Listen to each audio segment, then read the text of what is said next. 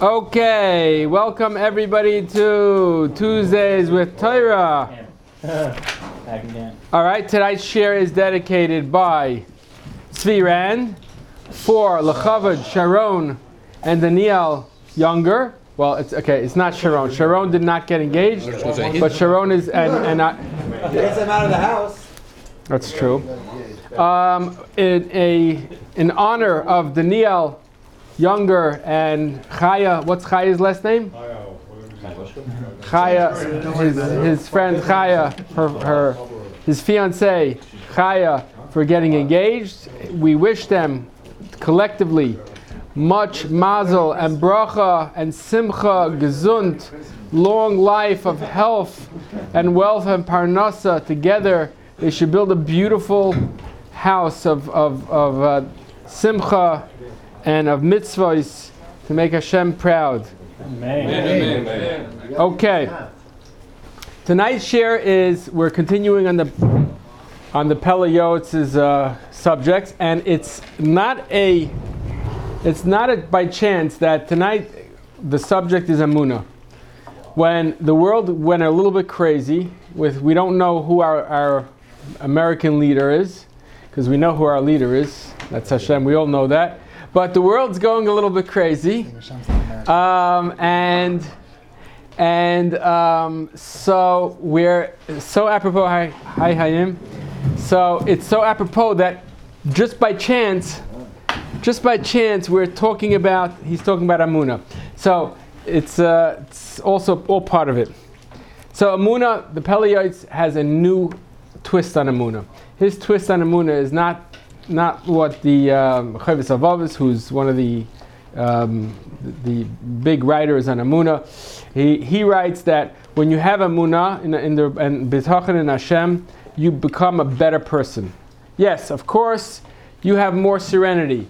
You have a better life. You don't need psychiatric medicine as much. I mean, we all need it. Yeah, right? Okay, so, but not as much sometimes, We can lower the dose, okay, when we have the Amunah. But besides for that, it makes us a better person. Why does it do that? Because if we know that there's a roadmap, and Hashem put us on the roadmap, and we believe this and this, and we believe everything's coming from Hashem, it's easier to do things when we know that this is our roadmap. This is what Hashem who took care of us, told us to do this. The same one that gave us our beautiful wife or beautiful husband and our jobs. Yeah, Chaim, I'm looking at you, everyone. Baruch Hashem, and the mitzvah Hashem by all of you. Okay? And so in the same one that gave us our lives and our health and whatever we have, right, and our families, is the same one that told us, this is what we're supposed to do. So it makes life much easier and easier to become greater people. So it's an interesting to have. All right, so I'm going to tell you all right, before I tell you that, to talk about that is not necessarily anybody from here. I want to tell you a story. The story is, I have a few amazing stories tonight.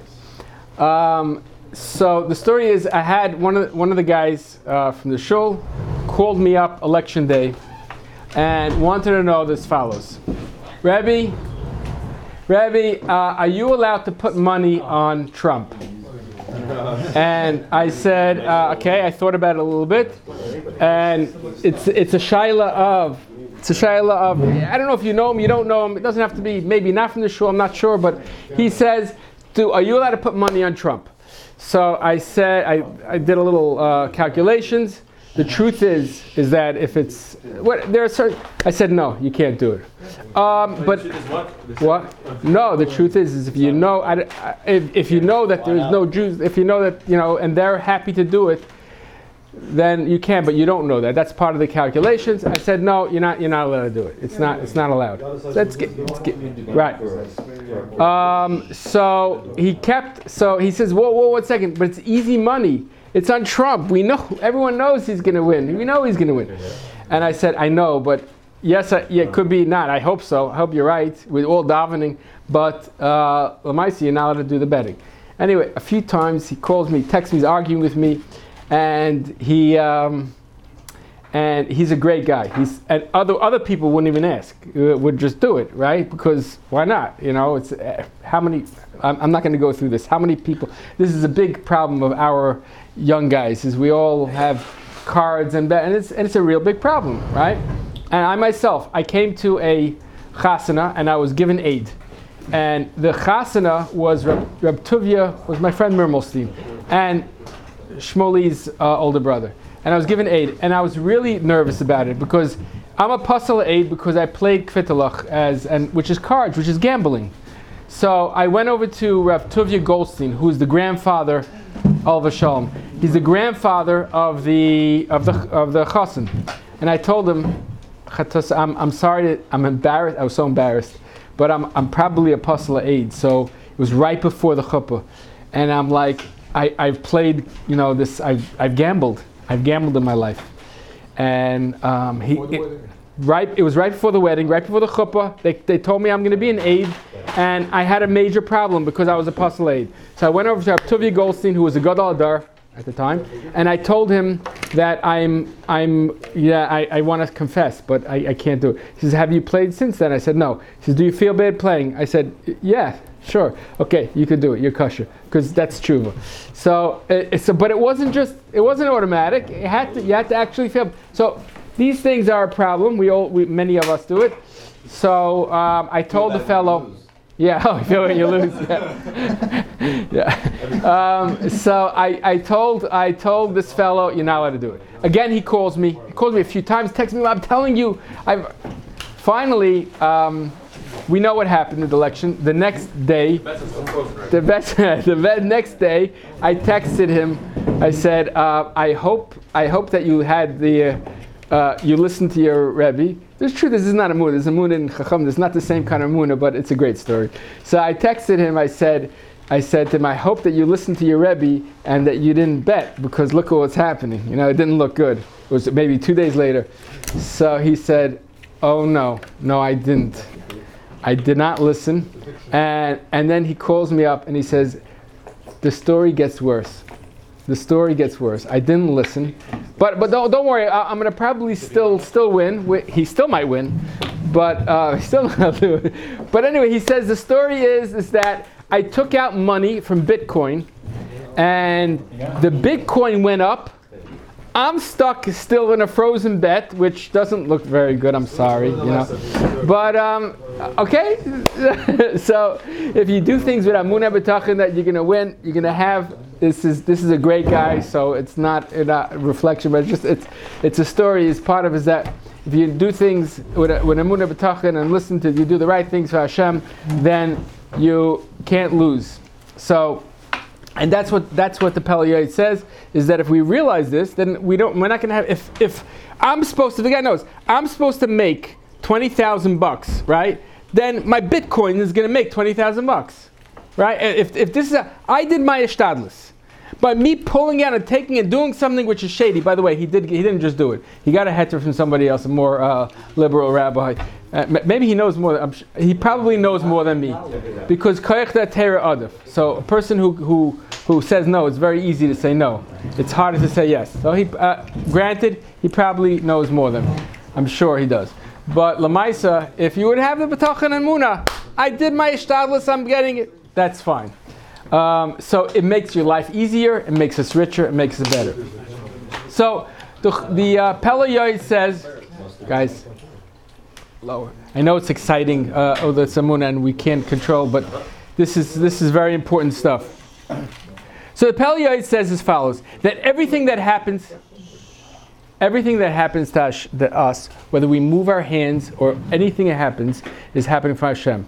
So now listen to this next story. This next story is pretty amazing to me. It's going to sound very silly, but it's to me it was the wow moment.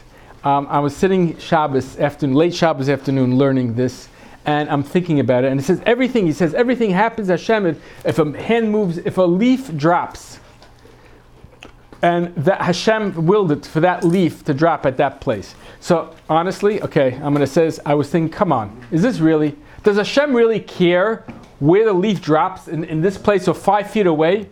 Come on. Does Hashem probably Hashem just blows the tree the wind blows and the leaves fall wherever it's supposed to fall. It really makes a difference where the leaf falls. You ever thought like that, or is it only me? Okay, so this is what I was thinking. It was Shabbos afternoon. I'm sitting here, right here in the shul learning, and I'm learning this, and I'm having these not such nice thoughts about whether I don't really know if I believe it, I don't know if I understand it. All of a sudden, I hear barking, very, very barking from outside. I hear barking from outside. And I go outside and I see, I ignored it a little bit, and then I see the little dog outside. What happened was, earlier in that day, a woman came to talk to my wife. She brought her little dog inside the house, and my wife says, if you don't take that dog outside, it's not going to be nice. So she took the little dog, it was a little dog, she took it outside, she tied it up, she had the leash, and she put it on the fence post, and she went back in to talk to my wife, and it was fine. So first the little kids were all playing with it, and then they soon got bored because a dog is not too bright and not very stimulating. After a while, how long could you throw a ball and catch it? Sorry, any dog owners, but it's but they got bored of it. So it was like an hour later, and all of a sudden I hear this barking. It was going crazy, and I go outside and I see it was like turning around. It was. And I said, what? I said, what's wrong? And I felt bad for this poor dog. Nobody was there. No kids were bothering it. So I go over to the dog. I take the leash off, and you're not supposed to touch it, but I'm holding the leash. I'm walking in. I'm like seeing what's going on. He starts walking a little, and the dog's turning around. This little dog turning around like crazy, and barking like crazy. And finally, I saw what was wrong. What happened was there was a maple leaf, regular those leaves that was stuck behind where he sat, and it was stuck in his the hind legs, and he was trying, and he was running around trying. He saw this flapping leaf. He thought it was an animal or something like that, and he was trying to chase his tail, and he couldn't get it. He wasn't reaching it. It was too far away. So and he was going, and it was turning around. I was like wanting to see what happens. He was running around and screaming and barking at it. And at one point, even he whimpered. He just laid. He put his little head underneath his body, and he was just crying, whimpering. I felt so bad for the thing. I started walking the dog, and finally, I was able to grab it and my foot, and it came off, and he was very happy. And all of a sudden, it hit me like a ton of bricks. Here I am. I was just sitting in the shul learning about a leaf falling and not believing that a leaf has a reason to fall. Now that leaf, Hashem showed me that you non-believer, that leaf that fell had to fall a certain way with the stem up. The stem has like a little catching port on the top. The stem up. The dog had to sit on that thing.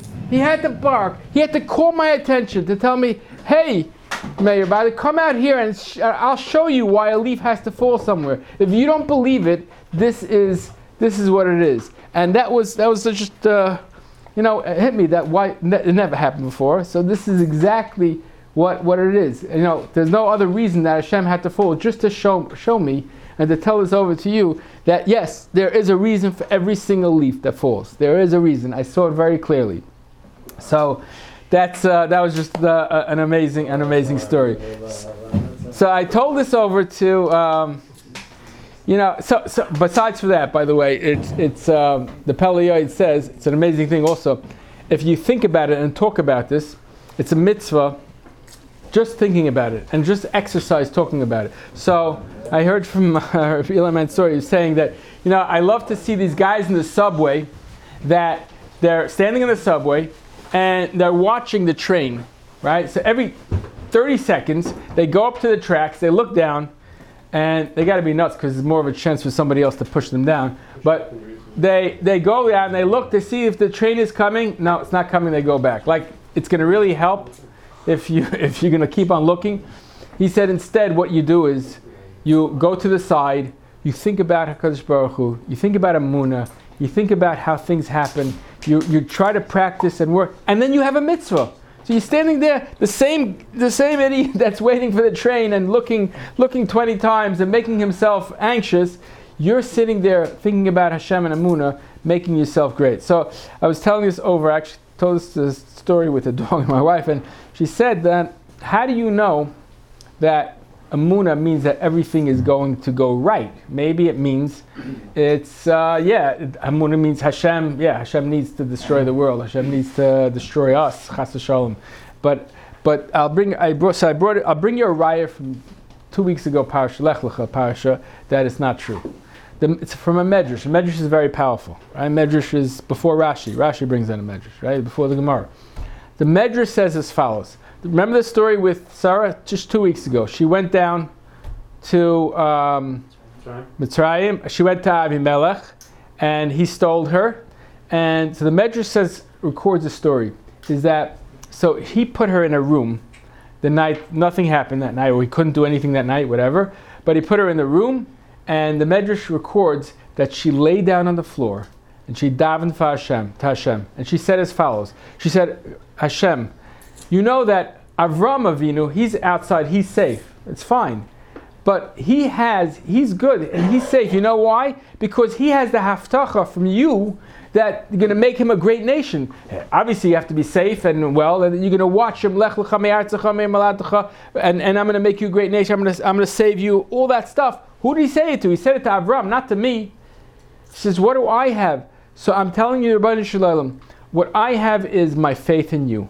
I have faith in you, in a maimunah in you, that nothing's going to happen, that you're going to save me, that I'm going to be 100% safe, and I'm going to be safe and well. Nobody can harm me.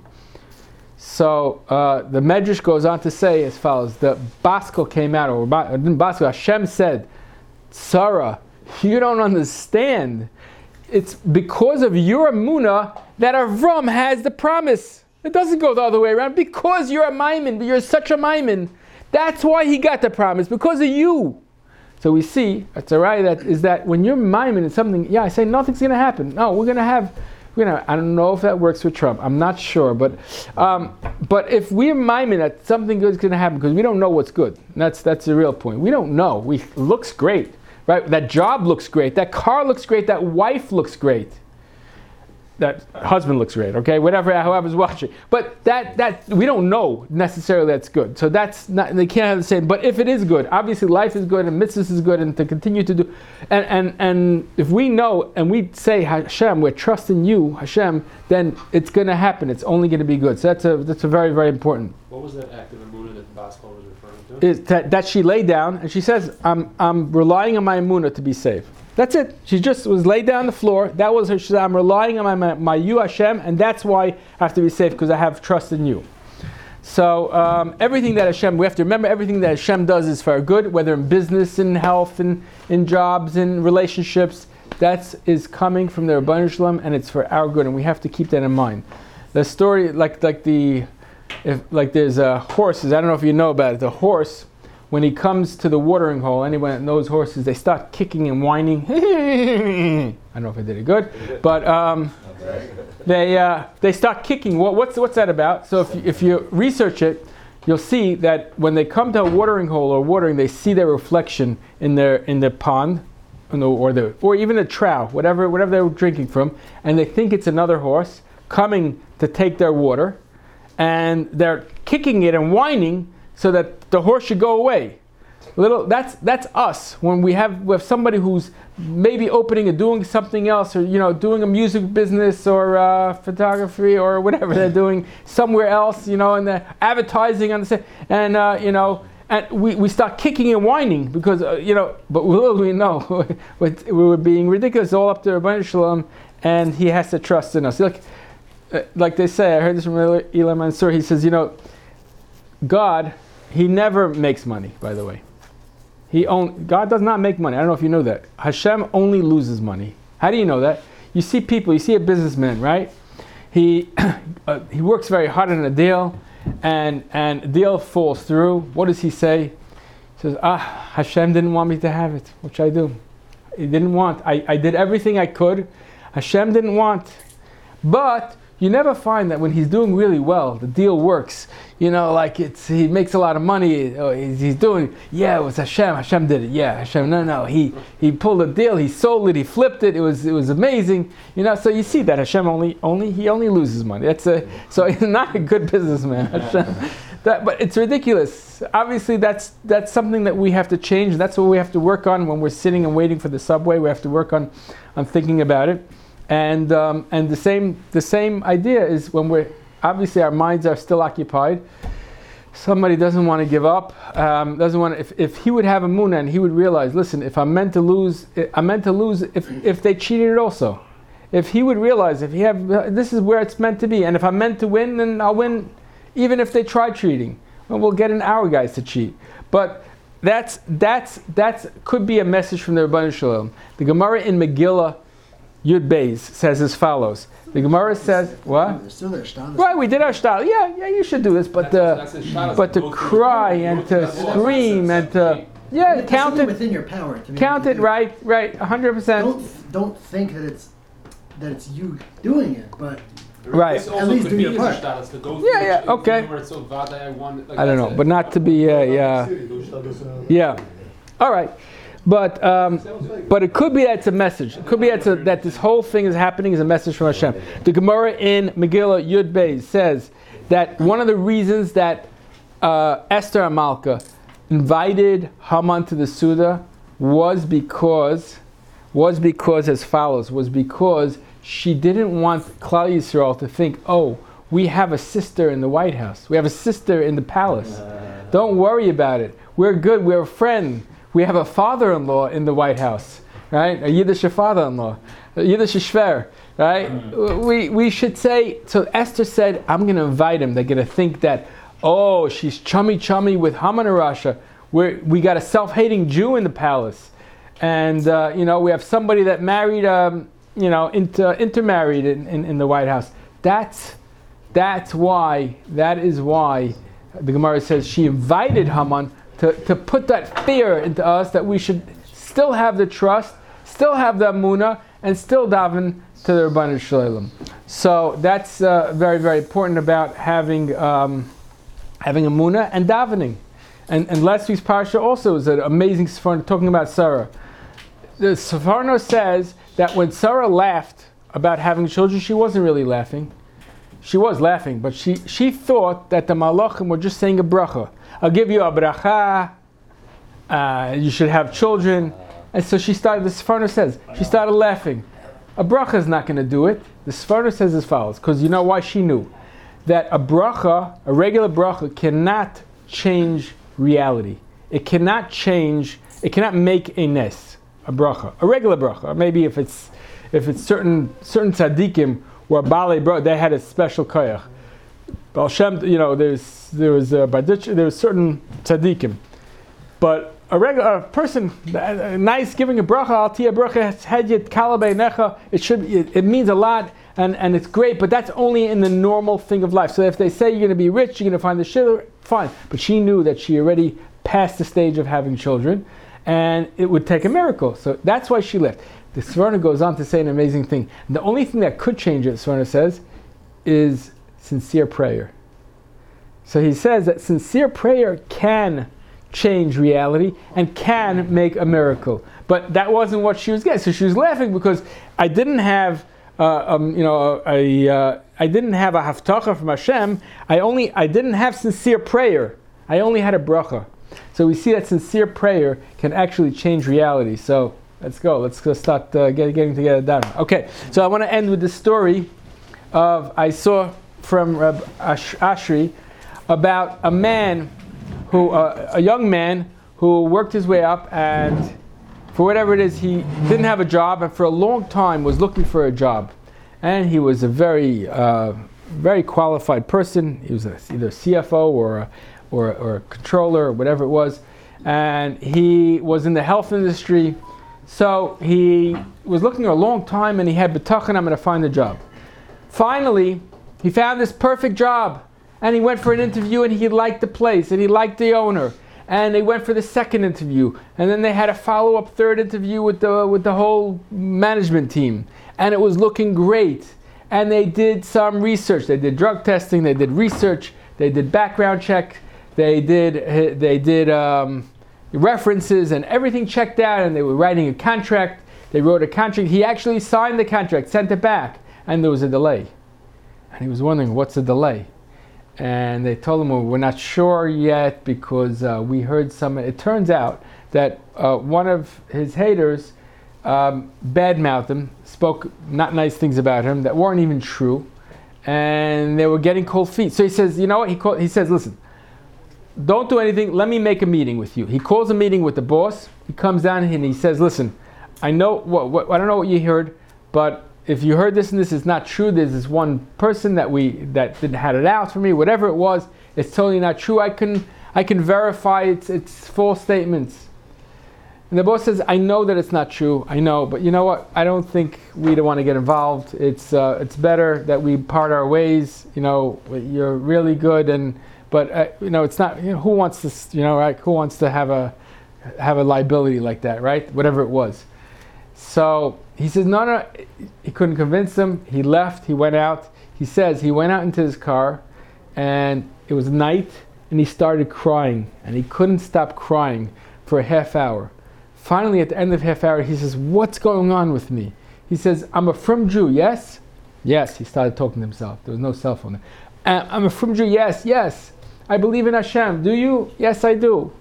He says, I believe that Hashem does everything. Hashem loves us like a father, more than a father. Is that true? Yes, because he learned bitachon, he learned emunah. He says, so Hashem is doing everything, so why am I crying? This obviously wasn't good for me. That's a very hard madrega. He wiped away his tears. He went home, and he said that it actually took him a long time. He struggled very, very hard until he found his next job. His next job also was good. It was 6 months later, and he also was very happy. It was a good job, very similar. He was very happy there. But a month later, the old job that he could have had was a healthcare facility, and whatever it was, business. And the FBI raided the place, took everything, and arrested the owners.